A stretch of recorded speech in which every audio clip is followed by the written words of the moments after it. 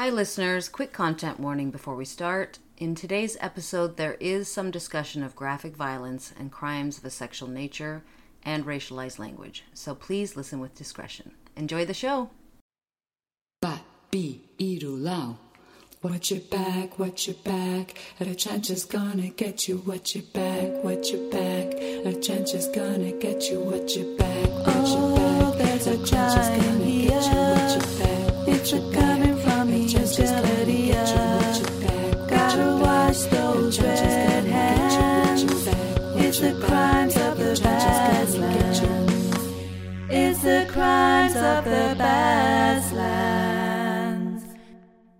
Hi there, Julie. Hi Douglas. How are you today? Great, how are you? We're getting ready for crimes in the Basque lands. Crimes of the Basque lands. Of the Basque lands. It's true. Because it's Gotta get our always name in. right. It's not always in. It could be anywhere. Yeah, this is our first episode, so it's okay. Yeah. We'll Eventually we'll get it right. get it right. Crimes of the Basque lands. So it's any crime that happens in the Basque country or with people from the Basque country. Yeah, or Pretty much. people that are from other places that are of Basque origin. Exactly. Yeah. Okay, right? We're just going to tell the story. Oh, yeah, our drink. We have to get our drink. Yeah. Today, We're not drinking our drink from the Basque country. well, I mean, you've got it here, right? Yeah. So I brought a Chacoli. A Chacoli is a white wine from the Basque region. Let's find out what it's called. Gorka Izagirre is the beautiful Chacoli. we brought here today. Yeah. 2019. It's from Bizkaia. Is it 20? Yes, it is 2019. There you go. Is it Bizkaia? It is. All right. Do you know this pueblo? Where is it? Right there. Now I have to read. How do you pronounce that? Larrabetzu. Yeah, Larrabetzu is definitely Bizkaia. Okay. Lovely. So today I'm going to be telling you the story of the Shaolin monk Yes. of Bilbao. It's kind of famous, so it's not the first time I've heard about it. I have to be completely honest. But I'm not the kind of person that reads a lot of details. So I'm sure it'll be a lot of new stuff. Well, me too. I didn't know a lot of these details myself, but I remember when it happened, I was actually kind of pumped to know that there was a serial killer in the town that I lived in. Indeed. I mean, not pumped in the sense that people died, obviously. No. That's never a good thing. But because I love true crime, Yeah. I always, I'm always interested in things that happen around me. Yeah, and it's a good opportunity for us to just clarify, we're not professionals at anything. No, not at all. We have no professional training, skills. We've done 10,000 hours of drinking, right? We do that. 10,000 hours of drinking. That's probably where we're an expert, yes. So it's kind of a lighthearted kind of, you like true crime, and we live in the Basque country. Yes. And it's a good opportunity to learn things. Yes, we're immigrants. So we are. So yes, we're learning about. We've been here for a long time though. So we have 16, 17 years for me, more or less. 18 years for me. So a long time. And we live in Bilbao, yeah. Let's dive in. Okay. I'm curious. So I have this one podcast that I listen to where it's about film, and they always try to give a one sentence synopsis of the film, which I thought was like a very cute idea. So this is my one sentence synopsis of this crime. Let's hear. Martial arts expert posing as a Shaolin monk opens a dojo in the capital of Bizkaia with deadly results. Oh my gosh. It's a great phrase. I love it. Yeah, I thought, okay, I'm going to try to do that with every crime. See if I can, sum it up in one sentence. It's a great explanation. And I've already kind of given you a spoiler about this person. Yeah, it's a violent crime. But as I said, posing as a Shaolin monk. Oh, right. As well. Yes, true. Yeah. So I just want to say my sources for this, the background and the career of this person and the trial was covered by a woman named Monica G. Alvarez, who writes for La Vanguardia, which is a paper out of Barcelona. Also, I took a lot of articles from El País, 20 Minutes. There was also a Huffington Post article and a Vice article. Made it to vice. So this person, surname Aguilar. Okay. Okay. Was born to Absalon and Severina. Wow. Absalon is the name of his parent. Absalon, his father, and Severina, his mother. Absalon and Severina, like severe, Wow. right? That's quite a name. Well, I mean, it's more I don't like the Absalon is shocking me more. Why? What does that even mean? I don't know. It just sounds like a Greek name or something. Yeah, it does. It doesn't Like sound a hero. Yeah. I don't think he's gonna be a hero. Listen, he didn't do anything. He's just the father. I know. He can't be held responsible for his son's crimes. He might have traumatized his son. Perhaps. That's always there's always a chance of that. That's true. Okay, so he was born in 1965 in Baracaldo. Baraka Town, as we call it. Baraka Town? Yeah, I've never heard that. It's the informal way to say Baraka Town. Yeah, where do you live? Baraka Town. Baraka Town. So, according to some of these articles, he claims to have suffered immensely as a child. Well, I was catching on to that name. Aguilar. No, that was the father and mother, but Aguilar. I'm not telling you his first name. No, I was saying that I didn't like his father's name, so he probably made him suffer. Ah, okay. Gotcha. Gotcha. I'm psychic, baby. Okay, gotcha. So, yes, he claims to have suffered immensely as a child. And it was his older brother who introduced him to martial arts in the mid 80s. I thought you were going to say introduced him to crime. Sorry. No, martial arts, which he claimed as a way to alleviate what he called his inner hell. And that's a translation, by the way. Okay, so at the time, Eastern disciplines such as Kung Fu and karate were becoming all the rage. And I'm assuming because it was thanks to Karate Kid. No? I guess. Has to be. Makes sense. Yeah, totally. That came out in the 80s? I mean, there's, Jackie Chan movies too, you know. Oh, that's much later, though. Really? Yeah. Jackie Chan. Well, I mean, into the Western world, I should say. Yeah. I mean, I'm just thinking that the Kung Fu style movies in Hong Kong I'm sure they were around in the 60s, 70s? Yeah, but they just weren't as popular. For sure. To become trendy. Yeah, I mean, you're the one who studied film, so I'm going to go with you in that. Well, I just watched a lot of films.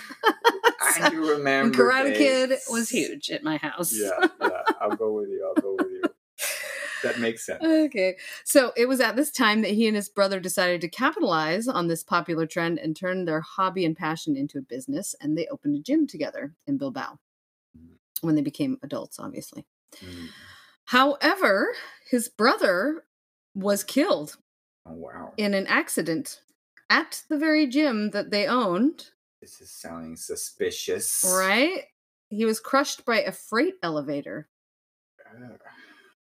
Yeah, that's pretty gruesome, right? Yeah. And, following his arrest, Aguilar's arrest, the authorities did later look into this death to see if he had anything to do with it. Yeah. Well, that was responsible. Yeah, right. They were like, what about that death of his brother back in the day? So, I couldn't find any information if they made any progress in that investigation. Well, but this guy is sounding pretty suspicious. Aguilar is sounding dodgier and dodgier as the time goes by. Okay, so it was after this occurred, and in one report, it was like 1992, could have been 1993. I'm not sure of the year. He he left for China, where he spent a year in the Henan province. Yeah, Henan province, traveling and transforming himself into an ancient warrior. The so-called Shaolin monks. Wow. And now I say so-called because, according to one article, it said that these monks haven't existed in China for over 300 years, but I'm not sure if that's true. Do you have any there's information about them? Monastery there, and there is a Shaolin temple in China, and then they have temples around in other countries. Yeah. But do you have any information about the Shaolin monks in particular? I mean, I read the article on Wikipedia because I was supposed to give some intro about it, right? Yeah. Do you have any information? The thing is, I was going with... That was your only homework, Douglas. It was. And I did read it. And Okay, can you recall what you read? I don't recall if it was open or not. But I know it's a famous tourist attraction, and the guys dress up as monks and do acrobatics. Yeah. And yeah, it's a very historical monastery. It was founded in the 5th century, and it's got incredible history. Okay. But that's the thing. I don't know if they're still giving out certificates. That's a bit of a well, we'll find out later about this guy's actual certification. Indeed. It is in Henan, though, so you got to. So then, after this little transformation that he went through, he came back, and upon his return, he professed to be the first Westerner to be titled a Shaolin master in China. 93 items. And he put his new skills and his Buddhist philosophies into his new and improved gym called Zen 4 in 1995. Interesting. Yep. Zen is from Japan. Chen is from China. It's the same idea. Yeah, just saying. Okay. He is being very Orientalist at this moment. Okay. He's like, who's going to know? Exactly. Nobody's going to know. Yeah, he's kind of mixing and matching anyway. Okay, so this was in 1995, and this gym was located on Maximo Aguirre Street in Bilbao. Do you know this street? It's like it's like near the museum. Okay. So I mean, I looked at some of the videos and some of his website of like images of this gym, and it was huge. It was like a huge space. Yeah, that's a nice part of town as well. Exactly. And so I was thinking like, dang, that's like expensive real estate. If you bought it or even rented it, it would be very I'm sure expensive. Even in 95. Yeah. Yeah. Okay, so in addition to that, he also founded the Ocean of Tranquility Monastery. A monastery? Located at the same location. Oh my gosh. That is so dodgy. Okay. Yes, and it was there that he would impart his knowledge and wisdom that he'd acquired on his cathartic journey to China. Oh my gosh. Yes. I'm appalled by all the cultural appropriation. So, that being said, he was actually quite skilled apparently in martial arts. At some point, okay. So he was crowned World Kung Fu Champion 3 times. World Kung Fu Champion. And that's a real thing? I don't know. I didn't look it up. It just said. That's what it said. He was crowned World Kung Fu Champion 3 times and a national champion on 8 occasions. Okay. So, I mean, interesting. He was skilled, I guess. He became a well-known figure in the martial arts world and a media darling and representative of that world in the late 1990s. And he was extensively interviewed by newspapers, television, radio, and I watched a lot of these interviews while I was researching this. Would you go as far as to say minor celebrity? Yeah, I would. Okay. I would. Okay. I could see how people would watch him and be like, oh, I need to go take some classes from that guy. I remember when Crime came out, he had like a shaved head. Does he always I'll have get into shape? that. Okay. Yeah. Okay, yeah. So, apart from being a 3-time Kung Fu world champion, Aguilar stood out for his appearance as a Chinese warrior. And this was what ended up capturing the media's attention. So in dozens of interviews, he styled himself as a Shaolin master, quote unquote, and appeared dressed in the orange robes of the Shaolin monks with his head shaved while skillfully performing a series of precise exercises that stood out for their very hardcore nature. The fact that he was doing all these very hardcore, like deadly looking exercises, it was juxtaposed with his, the interviews where he's expressing his Buddhist philosophy. And here's one of the quotes that I translated from Castilian to English. He said, "As a Buddhist, I believe that souls are human beings. I communicate with them. I ask them for permission, and I ask them for forgiveness." Okay. What do you think that means? Souls are human beings. Yeah. I mean...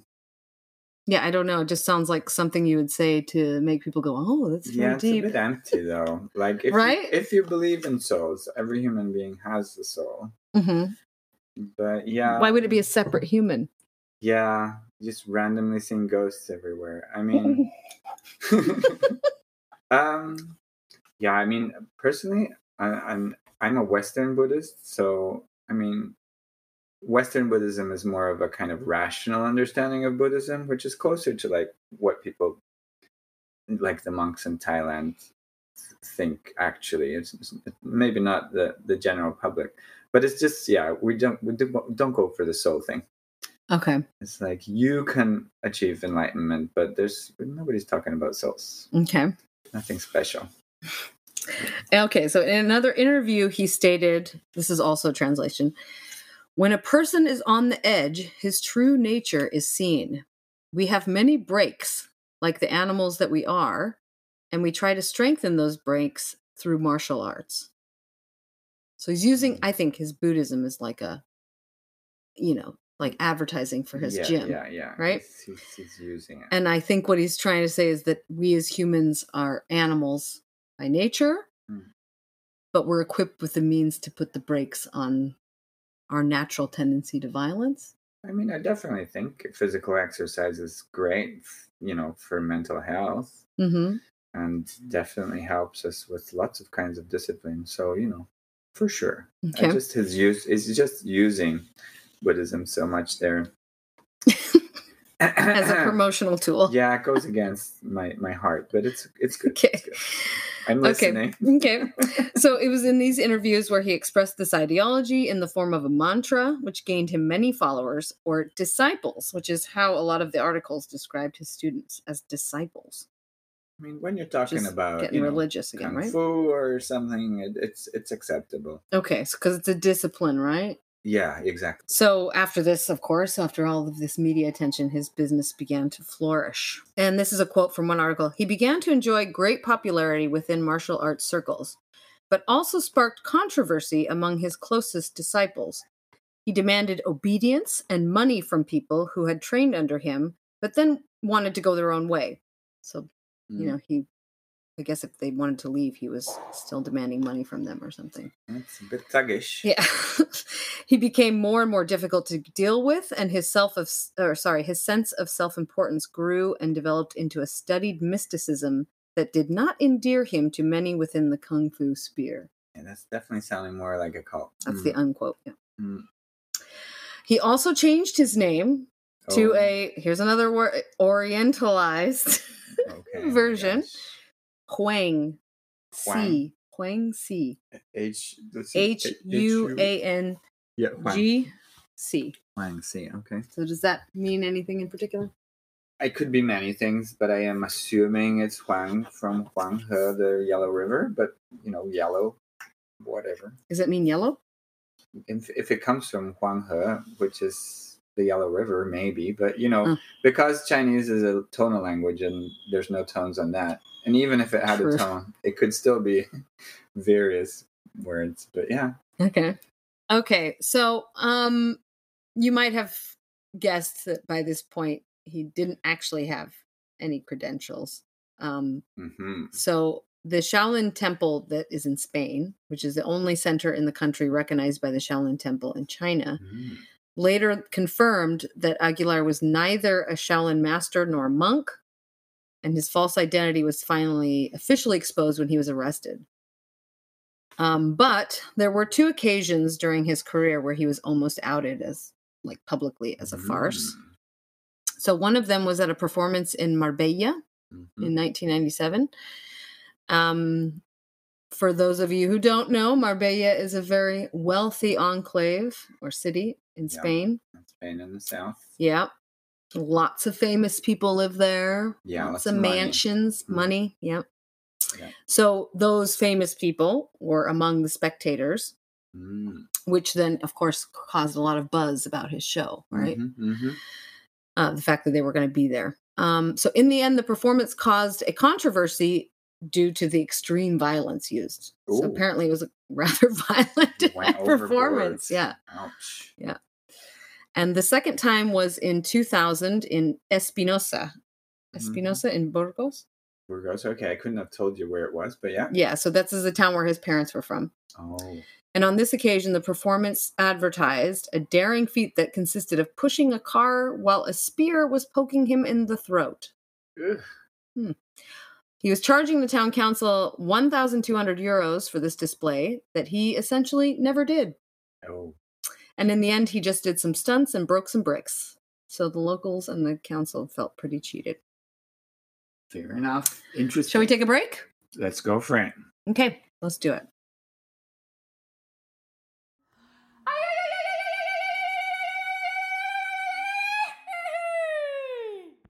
We're back. Hey. Hey. That was a nice break. Yeah, it was. It's perfect. So just what we needed before we get into the darkness. Oh my gosh. So let's get into the crimes. So Douglas, hang on to your Txapela because this is pretty horrible. Hanging on. Okay. So on the morning of June 2nd, 2013, Aguilar was cruising for a sex worker on General Concha Street. We all know the street, right? We do, Yep. Yes. In the neighborhood. Yeah. When he encountered the Nigerian, so I only could get information about this woman that she was a Nigerian. They never said where she was from. It did say that she had spent 3 years in Spain. The year before she moved, she was in Bilbao for about a year when this happened. And I think, and before that she was in Vitoria, and I think she was in somewhere else before that. Yeah. Okay. Her name was Maureen Ada Atuya. So he encountered her. He brought her back to his gym for sex, I suppose. And it was 9 hours later when a neighbor who lived near the gym saw a woman frantically trying to escape. Oh my gosh. The space, but couldn't because the shutters of the front entrance were preventing her from leaving. Oh my gosh. Yeah, that is terrible. Horrific. And so the witness, her name was Veronica. She later testified in court that she was passing by when she heard the woman's desperate cries for help and called the Ertzaintza. Okay. The Ertzaintza is the Basque police force. They're the regional police force. Yeah. This is a quote from her testimony. I saw a person of color yelling for help. It was a person of color. And another person who dragged her down by the hair. Oh my gosh. Yeah. So that's what she said in the trial. When the police arrived, they had to force the entrance of the gym open, and they found Maureen like in kind of like a back room that they had to force open, like a really small space, apparently, that she was in. She was semi-hidden by some mattresses and covered by a cloth. Her clothes were torn, and she was bloodied and unconscious. Her hands and feet were bound with cable ties, and she had 2 turns of duct tape around her neck. And beneath the tape was a cord that was wrapped 5 times around her neck and a garrote tightening it. What is a garrote? A garrote's like that. It's like, oh, it's terrible. If you if you're strangling somebody, it's like you put a rope. Let's see if I can explain it. They put a rope around your neck, and then they have like a stick or something or a rod that they turn to tighten it. Right. Okay. I see what you mean. Right? Oh my gosh. Yeah. And she was still alive. Yeah. Well, she had suffered a brutal attack, so brutal that she had to be revitalized on the scene. Oh my gosh. So they had to do CPR on her before being transported to Basurto Hospital, where she remained in a coma for 2 days before succumbing to her injuries and dying. Apparently, when the police found Aguilar in the gym along with his victim, he went calmly with them when arrested, so he didn't resist or anything.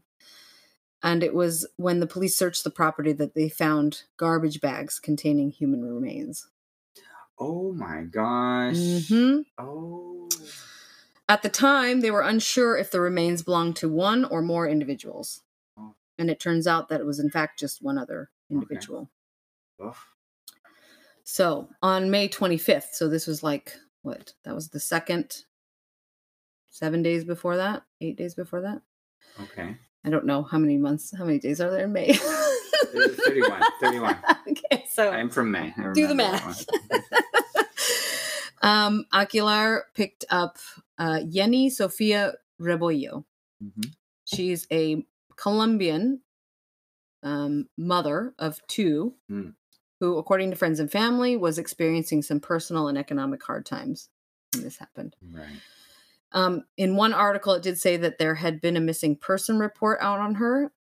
And it appears as though the family that she spoke to regularly still resided in Colombia, so that they maybe had submitted a report. Right. But it was really unclear whether or not there was a missing person report on her. Maybe, because she had been missing for days at this point. Maybe all right? her family was in Colombia and she couldn't. And they just didn't talk to her for a period. It's not as urgent if your mom doesn't come home for 7 days. But right. If they're in Colombia, it's Right. But the fact that she was a mother of two. But anyway, she was like separated from her partner at the time, I guess, who she had the two children with. Okay.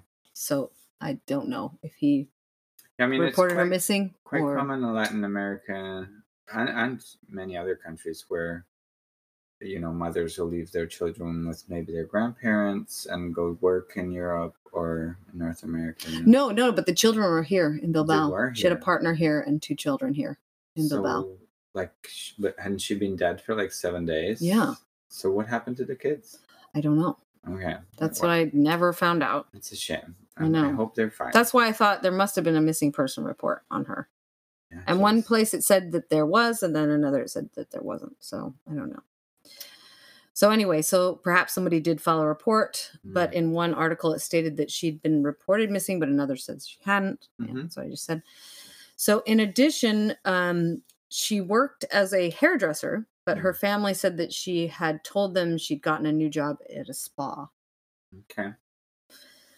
And I only mention all this because it was widely reported that she was also a sex worker. Yeah, kind of unfair reporting. Yeah. I'm sure. So therefore, that was how she became a victim of his, I guess.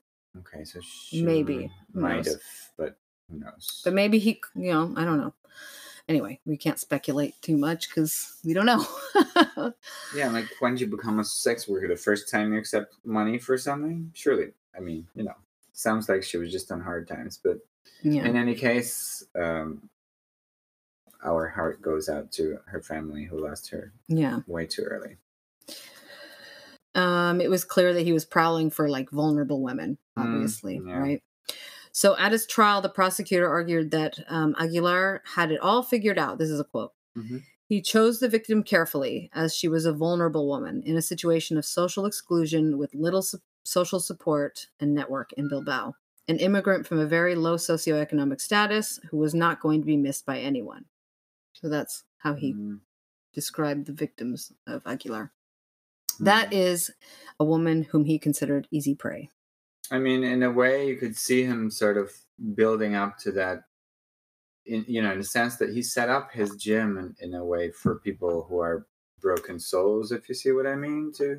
So he's already kind of looking for people to prey on for his gym in terms of, instead of going to a psychologist, which is the healthy thing to do when you have issues, right? Yeah.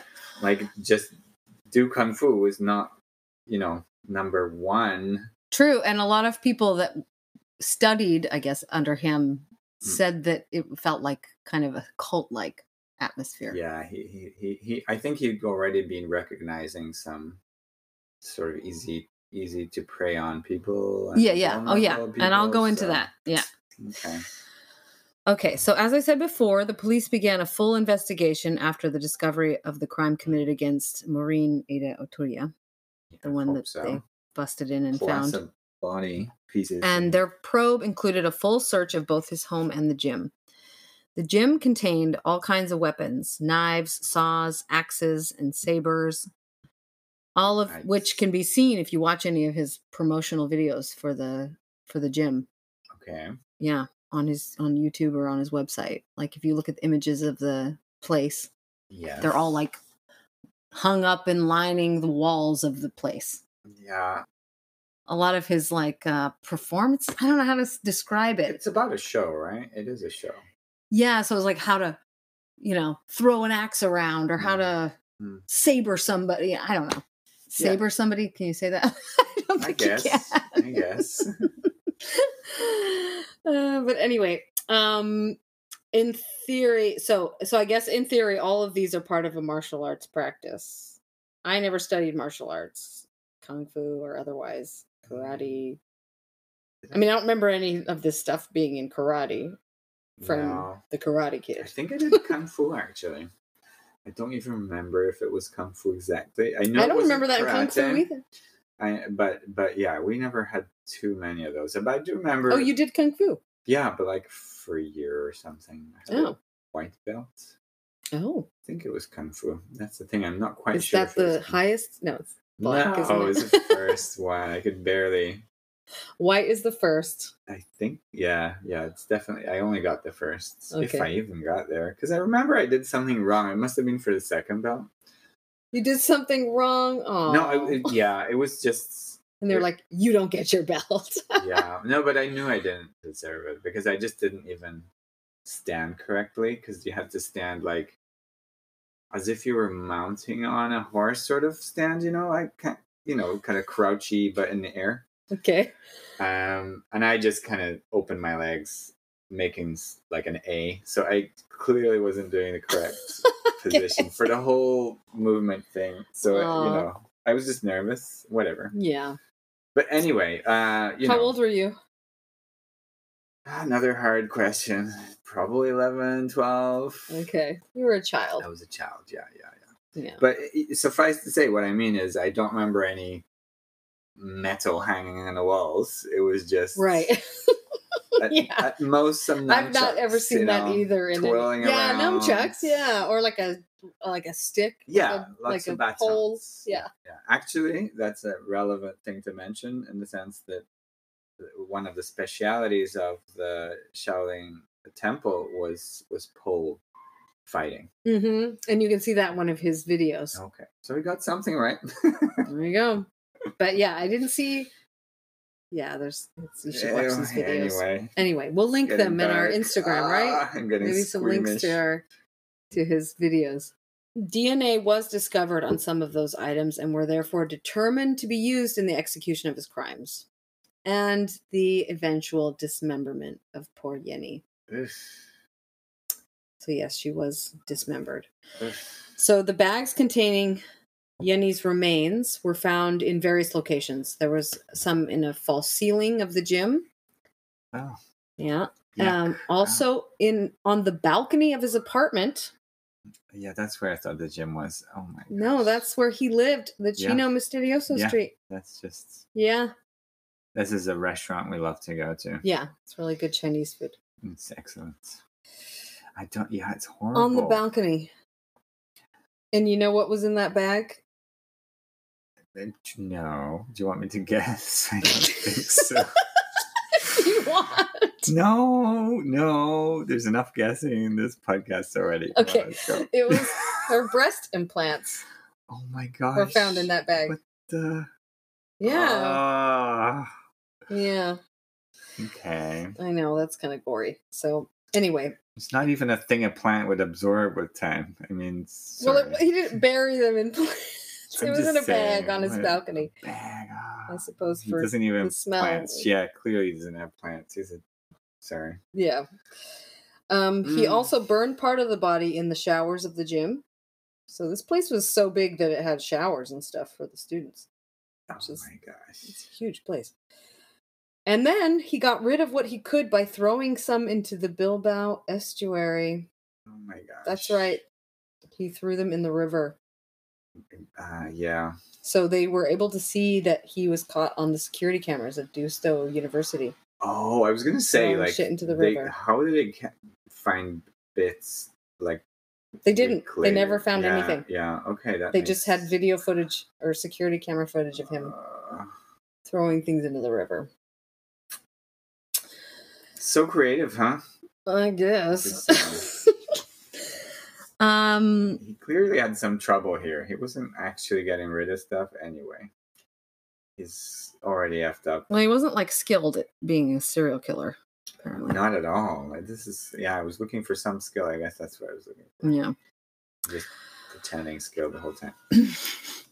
So, in addition to all this horrifying stuff that they found in his gym and his house, They also found a plethora of photos and videos of many women in what was referred to as obscene, quote unquote, obscene and submissive poses. So included among these women were the two victims. Oh, he had photos of the two victims. Okay. And I know that at least one of them testified. Oh, good to hear. At his trial. That was in the photos. But and then others, I'm not sure if they've found that. There was one article that I read that quoted some of the women that he had relationships with, I guess, that were his disciples. Right. Who also talked about him photographing them and stuff, or you know. So, but I also would hope that they investigated all the people that were in the pictures, right? So that they would see if there was any other victims. If it was America, I'd say yes, because there's a software that just matches people with faces. But in Europe, it's very hard with like privacy laws. But I suppose you could find out like who were his students and who. I mean, yeah. I mean, if you start questioning people that knew him. Sure, it's a big murder. Hopefully, they put some effort into it. Yeah, I hope you're right. Well, so one of them did testify. Good. So according to students, or his students and others who knew him, his behavior following the murder of Jenny Sofia was of apparent normality. He continued his routine of giving classes to his students, and although it was common for him to suffer from fits of anger, yeah, oh my god, that was normal in class, apparently, like that he'd get all mad, get pissed.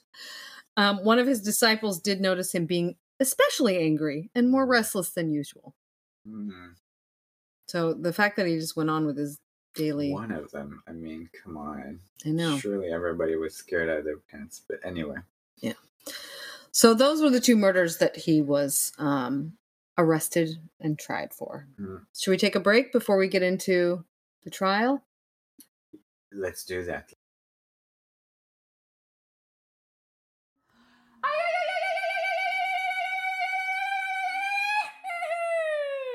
We're back?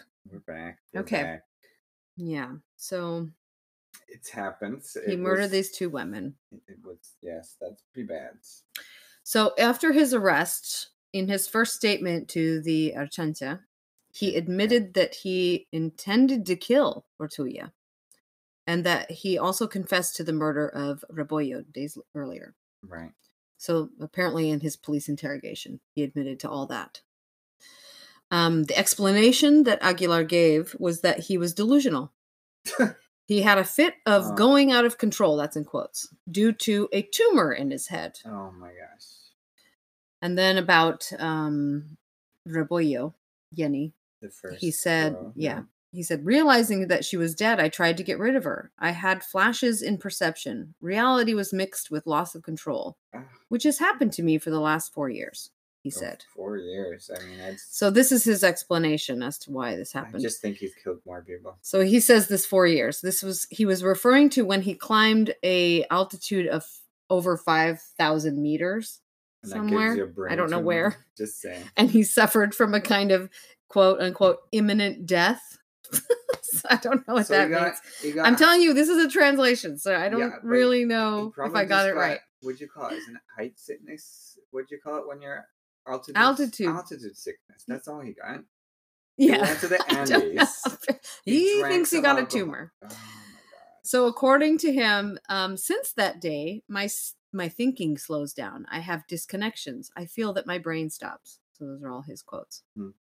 Although in reality, the medical diagnosis was quite different. The doctors found that an arachnoid cyst. Arachnoid cyst. Okay. So I had to look up what arachnoid was. It's just in the shape of a spider. It's literally the cyst is the delicate covering of the brain or the spinal cord. So there's like a mesh or something that covers your brain and spinal cord. Right. So there was a cyst on that. Membrane. Okay. So the left temporal bone. So it was on that on the head, that part of the brain. And it was congenital. So this means, that he had it his whole life, according to these. Yeah. So he didn't get it. So anyway, the treatment for this type of condition normally is like just medication for memory. Sometimes people have memory problems, I guess, and maybe some behavioral problems. But at the time of his trial, he tried to use this condition as a defense, and he was deemed to have no psychiatric disorders. Good. So the medical experts said that no, this is not causing him to murder people, basically. Okay. On April 15th, 2015, so that's 2 years after all this. So it took 2 years later to get to trial. Well, there's all the investigation as well, I guess. True. So April 15th, 2015, the trial against Aguilar began for the murder of the 2 women. 5 men and 4 women made up the jury in a court hearing that generated an enormous amount of media attention. Aguilar was the first to testify. But before listening to Aguilar, the judicial secretary read the document that he himself wrote acknowledging the murders with treachery. Good. I mean, so this is another quote from him that so he must have signed a confession when he was being interrogated. I acted suddenly, unpredictably, and unexpectedly. So what I take from that quote is that he was telling them when they were attacked, they didn't expect it. They didn't see it coming. Oh, right. You know what I mean? Okay. I thought he was just excusing himself. Like he was just playing like a normal John with a sex worker. Sure. And then suddenly turned on them. The only time that he cooperated with the investigation was in an attempt to get a reduction of the charges levied against him, and therefore a shorter sentence. So throughout the entire trial, his attitude attracted a lot of attention, I guess, from the media. He was really restrained, he was impassive, and he was acting as if he was oblivious to what was happening around him. He kept his eyes closed the majority of the time with his hands like folded in front of his face like this. Like, how would you describe this posture? He sat like this the whole time. How would you describe that? If you had to paint a picture of this image. I'd say hands interlocked, maybe like a prayer. Yeah. Meditative, but that's almost offensive to use that. Yeah. At no time, as the judge himself underlined, did he show the slightest hint of regret. At the conclusion of the trial, he refused to make a final statement as well. So he never even made, because usually at the end of a trial, I mean, I don't know how it works here, but you're always given, when you're sentenced and everything, you're given an opportunity to say something. To answer, or apologize. But he did none of that. During the questioning by the prosecutor, Jose Maria Morales was the prosecutor. He mostly gave one-word answers, except for, I admit everything. That's what he said. Okay, well, did you do this? Yes, I admit everything. And then he would ask, did you kick her? Yes. Did you strangle her? Yes. Oh my God. So just one-word answers. I guess that's him. So he was kind of like a uncooperative witness, but cooperating in his own trial. Because he's forced to. You can't just sit there. I don't know. If he just denies it, isn't that going to increase? He didn't deny it though. That's the thing. Exactly. So he was like, which is strange because of, in the American system, I think if you plead guilty to the crime and you say I admit everything, then they just sentence you. Yeah. I don't. Yeah. But here, I guess they still go through the trial for damages. I'm not sure. No, I don't know. I got to find out. I mean, it makes sense. Listen, people, I will try to find out more about the Spanish system. We'll learn about it as time goes by. Yeah. For sure. Yeah. Okay, so many of the testimonies throughout the trial were from dozens of women who had had relationships with this guy. One of the key, and in my opinion, the most shocking of testimonies was that of one of his disciples, as they keep referring to people. And they gave her name. Her name was Maria Eva. And I'm only going to share her name just because she had a more publicized testimony. Right. Okay. So she was 28. She was a 28-year-old woman that had had a relationship with him. So the day after Yenny's murder, the witness was with Aguilar. Okay. He asked her to go to the gym and to wait for him in a room, while in another room, he used a hammer, a drill, and a chainsaw. In addition to the noise, the young woman claimed that he mumbled phrases like whores, black whores. Oh my gosh, that's so dark and horrible. I know. I mean, you know, yeah, there's another podcast that I listen to. It's Your Worst Dates. Yeah. And one of the recurring themes is always, why did you stay there longer? Why did you stay there longer, right? Like, why is she still there? Why is she in a small room with a guy hacking at... Well, and because I think that this was the hold he had on these people that were in his gym, you know, like, because I'll go on to say, like, I'll tell you what another woman said. Okay. So 2 hours later, he blindfolded her and took her into the next room. He laid her down on the bed and, quote, told me to make an excited face and took 3 or 4 photos of me. So this must have been something they did normally or something. Like the way she's testifying sounds like the way that maybe he always acted with her. And so that she was game for this type of stuff. Then he took my hand and told me to touch something. He held it and made me feel it. I thought it was a bed. I touched something cold and hard. Maria Eva didn't know it, but she had just touched Jenny's corpse. Oh my gosh, yeah. After that, she left and he took off in his car along with several bags. So I guess with the parts that he got rid of. So 2 of the photos that were discovered by the police depicted Jenny's dead body. Okay. And there is a blindfolded woman seen in the foreground, which turned out to be this witness, Eva, or Maria Eva. My God. Fucking horrifying, right? It's horrible. It's nightmarish. I mean... I know. Any sort of killing is nightmarish, but that is just twisted. Mm-hmm. I mean, this guy... I'm happy they said it was congenital.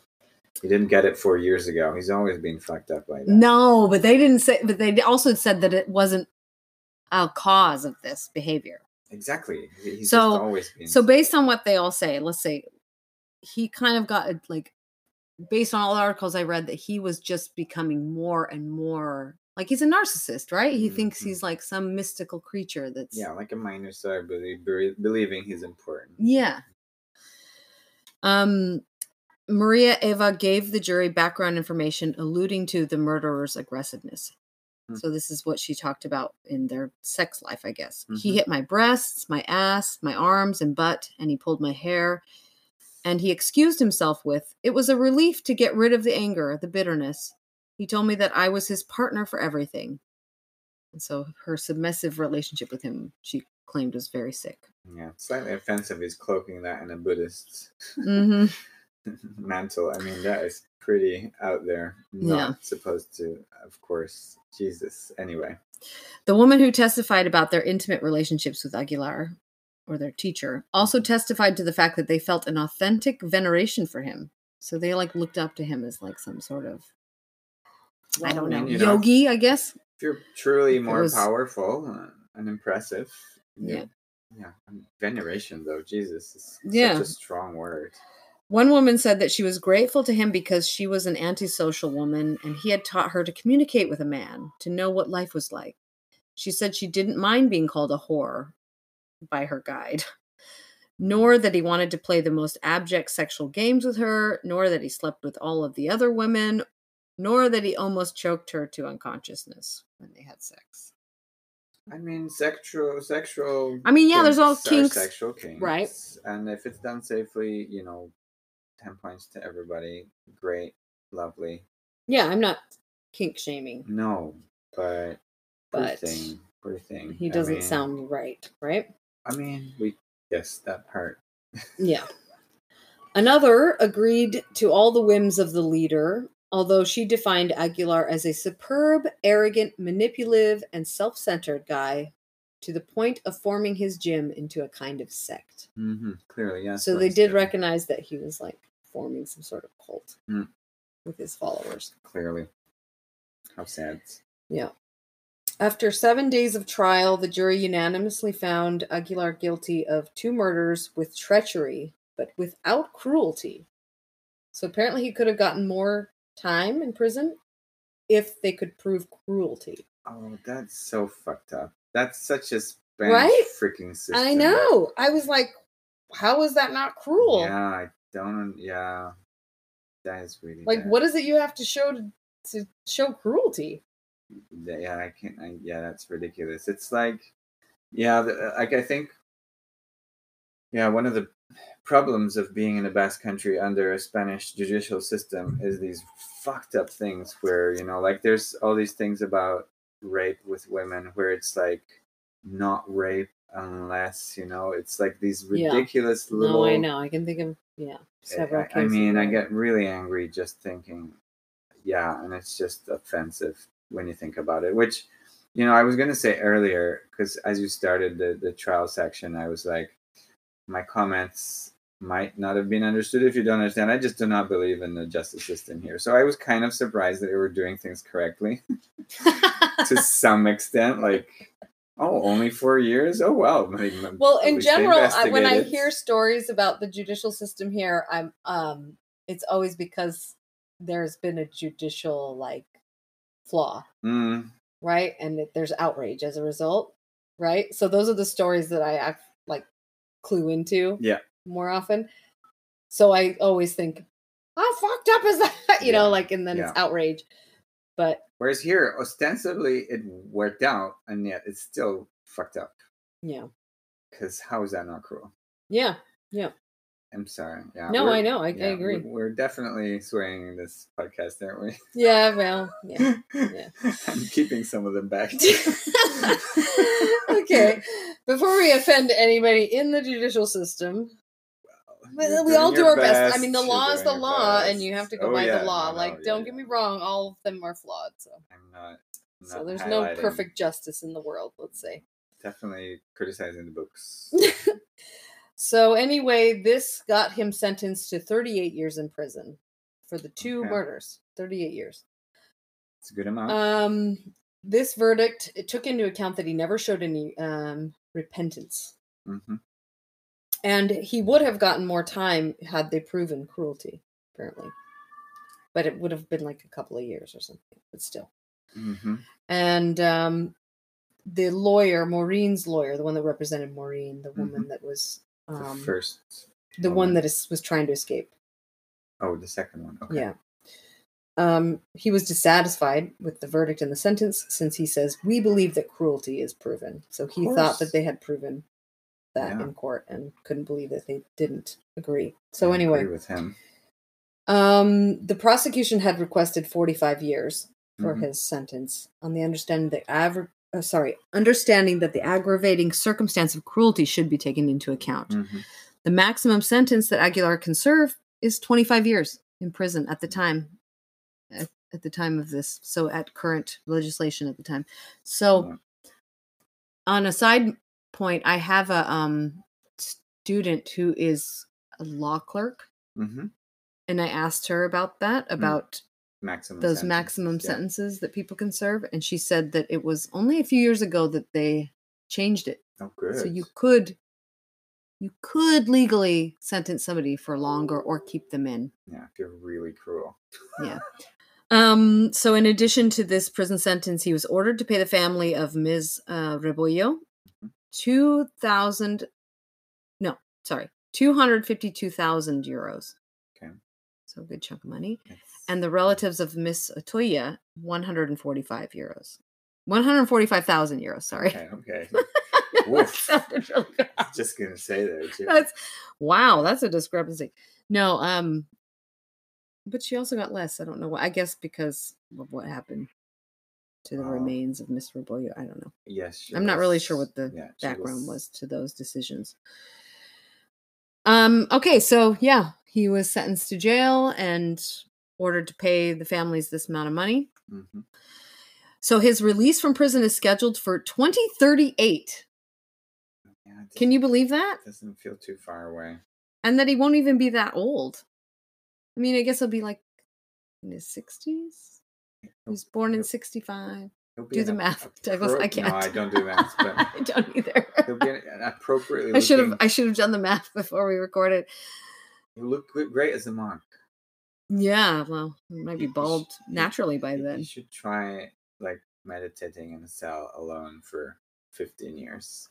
But in 2021, he could enjoy his first parole. But I didn't hear that he had gotten parole. 6 little years. I know, right? That's not very long. For two women. murders. Totally clear killings. Yeah. Totally. Very sad. Well, I'm going to say very no good points for the justice system, really. They put him in prison, but what else did they do? I mean, I think a lot of people are going to have opinions about that because, well, especially, I mean, I'm American, right? So we have life in prison and we have a death penalty.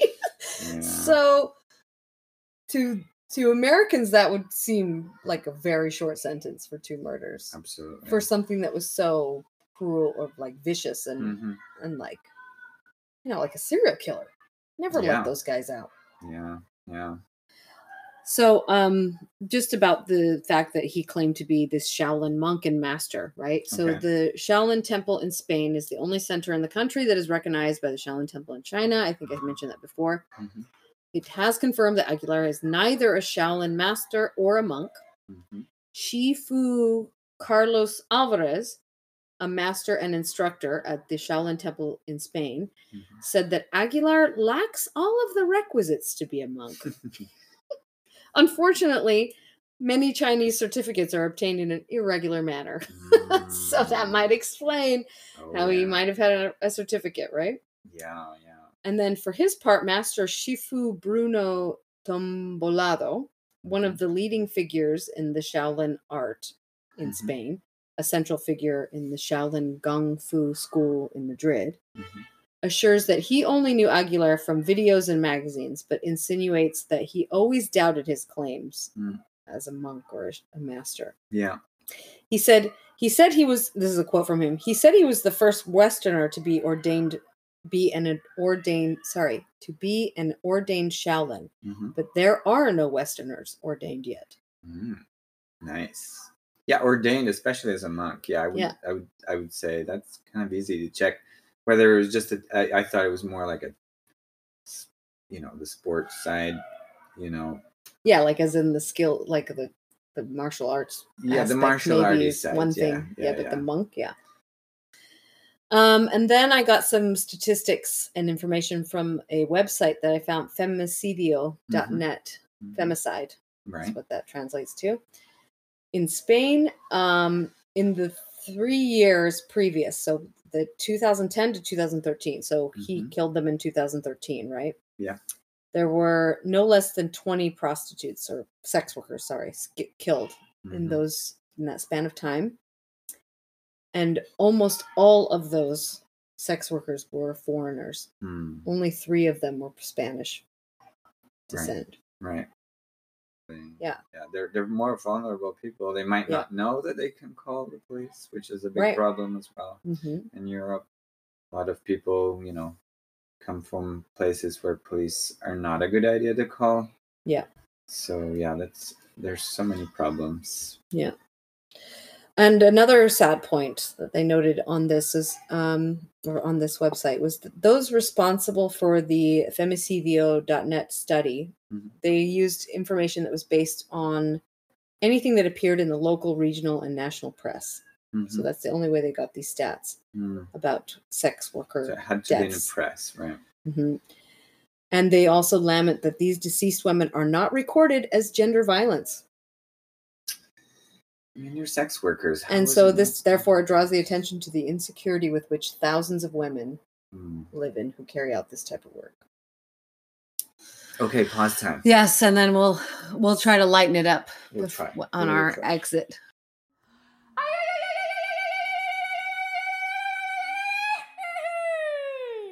All right, so we're back. Hi, they're gorgeous. Hi. That was a very dark story. Was a little bit. Well, yeah, it's normal. I mean, it's true crime, so it's going to be dark. Yeah. So what I would like you to do now, Douglas, is I'd like you to try to guess. Notice I've only used his surname through this whole... Aguilar. It is 1 L, isn't it? Aguilar with 1 L. Thank you. Yes. Just checking. Through this whole podcast. So I want you to try to guess his first name. So he was born in Baracaldo. Yes. His So he parents' names probably have a Basque name, or his parents' names names are very clearly from Spain. Yeah. So I mean, it depends. So do you remember what year he was born in? 65. 65. So that's during the dictatorship, and they weren't even allowed Basque names. So I'm going to say no. Oh, that's true. That's true. People here used to be forced to choose from a list. That's true. Of names that the dictator Franco had made up, and he didn't include any Basque names. No, that was a no-no. Yeah, that's part of the Basque, theme. Let's go with Jose. I'm pretty, so many Joses out there. No, he is none other than Juan Carlos. Wait a minute. Oh my gosh. So that's why he chose Juan in Chinese. He's just... Oh, maybe. I didn't even think about that. That is so stupid. I didn't even think about that. That is the worst thing ever. I didn't even think of that. That is... I mean, if you're kind of lucky to have a name that sounds a little bit... But then again, that would be a surname, I think. Anyway, oh my gosh. So he's Juan Carlos. That's the Which is also the name of the king. That's at the time, right? It was the name of the king at the time. Oh my gosh. Loser. Juan with an L. Sorry, go on. Juan Carlos, yeah. So that is his name.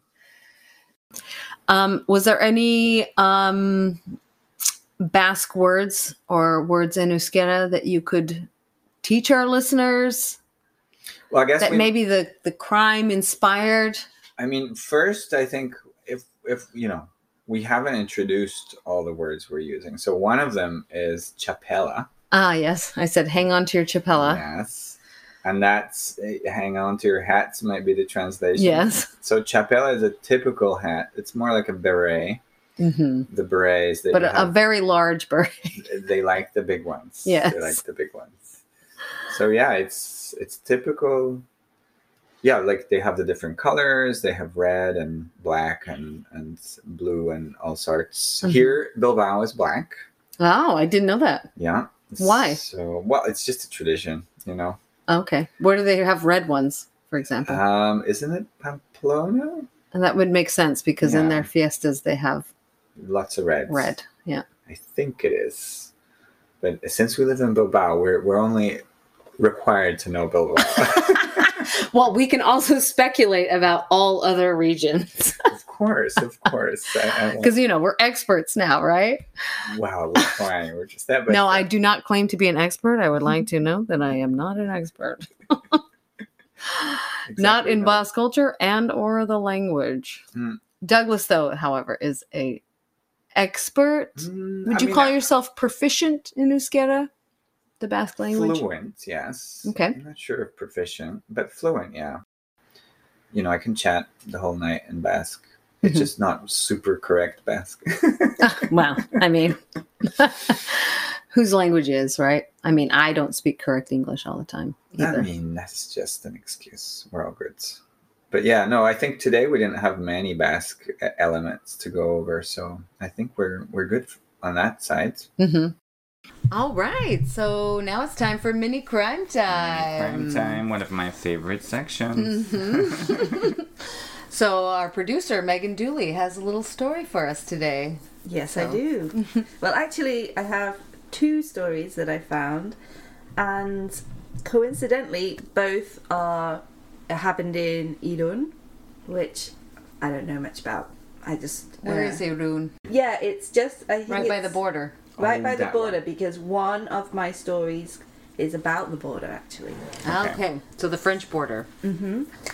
So, let's start with that one. So, the first mini crime time I found was about the border between Spanish Basque Country and French Basque Country. Mm-hmm.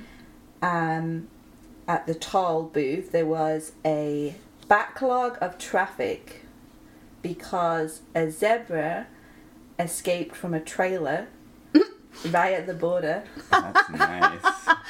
What? Right at the border. Is it a French zebra or is it a Spanish Well, zebra? apparently Yeah, it was a zebra. Was he Basque? Okay, yeah, probably. he was heading home. to Africa? I mean, there was no detail about what her home was, but basically, the zebra had been on loan to a zoo, Okay. and was heading back to wherever he lives. Okay. He managed to escape for about 30 minutes, trotted around with police trying to chase him, trying to coax him, and then eventually someone managed to have the ingenious idea of getting some dry grass, and that did the trick. And Of course, food. Food is always the key. Quick thinking there. That's a very cute story. Yeah. And then my second one, which also happens to be... Wait, sorry, did you see the zebra? There was a little video, yeah. Oh, but you didn't see it from your car. Were you at the... Oh, this was just the story you found. This is a story I found. Oh, There okay. was some I thought you were videos. there at the border. Oh my god, I wish. So it wasn't animal trafficking, but, let's say some In a way, it is traffic animal laws. trafficking. Yeah. Some traffic I mean, laws. holding up traffic, I'm not sure if there's a real crime there. Keeping a zebra. Holding up traffic, maybe. Yeah, that can be a crime. Like, that could It's an immediate really crime. make people angry. It could cause road rage, which is a crime. Yeah, and apparently there's been a lot of issues on that border with traffic, and they mentioned in one of the stories about this zebra that it was like a more fun reason to be held up in traffic at that border. Yeah. Yeah. That is cute. Yeah. You wouldn't be so I'd be mad. amused. If only I had such interesting stories of crossing borders in Africa, but no. Yeah. And then my second one, also in Irun, at the I'm gonna massacre this, but the Bilbao hospital. Yeah. They have had to take extra measures in order to find the owner of an amputated leg Oh my gosh. who has not taken care of his leg. It says apparently if you have a body part amputated, then it's your responsibility to deal with it. Oh my gosh. So you normally, I think, contact a funeral home to have it Embalmed or something? if that's what you So you can save it? want. Or cremated. bury it. I think cremated is probably the usual. But How weird. and this person had their leg amputated just for the summer and has not collected the leg despite the hospital's repeated attempts to contact the person, the owner. And so they've had to go, they basically had to contact the local, I don't know, the Basque. Government, maybe? Yeah, to I mean, if it was operated here, there's a National Health Service, right? So they will have some basic information on him, but I guess that wasn't enough. He wasn't picking up his phone or something. Yeah, so he wasn't. They couldn't contact him. He wasn't getting back to them, and so they've had to kind of go to the next level. And because if he doesn't collect it, he can be fined. Basically. Whoa. Yeah, up to €500. What? So That this is is crazy. a serious case of lost and found. Yeah. Come get your leg, mister. So those are my two mini crime times: zebra crossing and Amputated. missing leg. Both in Udon. It's not missing, though. Both in Udon. They know where it is. The guy Missing is just man. like, I don't want it anymore. It was causing me a lot of problems in the first place. That's why I had Yeah, it's not amputated. missing leg. It's missing man of leg. Yeah. Yeah.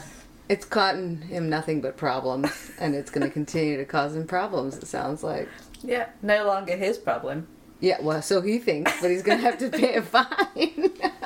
And I'm going to be disappointed if we don't have a couple of jokes in our comments, guys. Come on, get what thinking. what would you do if that was your like I guess because you're going to have to pay for like a cremation, or I think it's odd that they aren't like disposing of these things, the hospital itself, you know? That does seem strange. I mean, I don't think they'd have about what they do elsewhere either. No, true. So true. We should look into that. Never thought about it. But the idea that, you know, it's been 3 months to the point where this article was written, you know, that he's been skirting his responsibilities. Yeah. And now he's going to be fined. He could have left the country in that time. I mean, who knows? Maybe that was his big plan all along. Yeah. Get rid of that leg and move on with his life. It only cost move him on one leg, obviously. So those are my mini crime times. I hope you enjoyed. Those are great. Yeah, I loved it. Okay, well, thank you for listening, and we'll see you next time. You have a fabulous evening, Douglas. Thank you, you too, Jules. And we will bid you agur. Agur. Crimes of the Basque Lands is written and produced by Douglas D. Carvalho, Julie Garcia, and Megan Dooley. The sound and editing for each episode by Douglas D. Carvalho, and Megan Dooley. Theme song written by Douglas D. Carvalho, Julie Garcia, and Megan Dooley. Sung by the choir with no name and produced by Tom Squires. Podcast art by Distinct Signal. Follow us on Instagram and Facebook at Crimes of the Basque Lands, and contact us at crimesofthebasquelands@gmail.com with story ideas worldwide which have a connection to the Basque Country, or any rave reviews. If you like our podcast, please subscribe, like, rate, and review wherever you get your podcasts. Until next time, agur!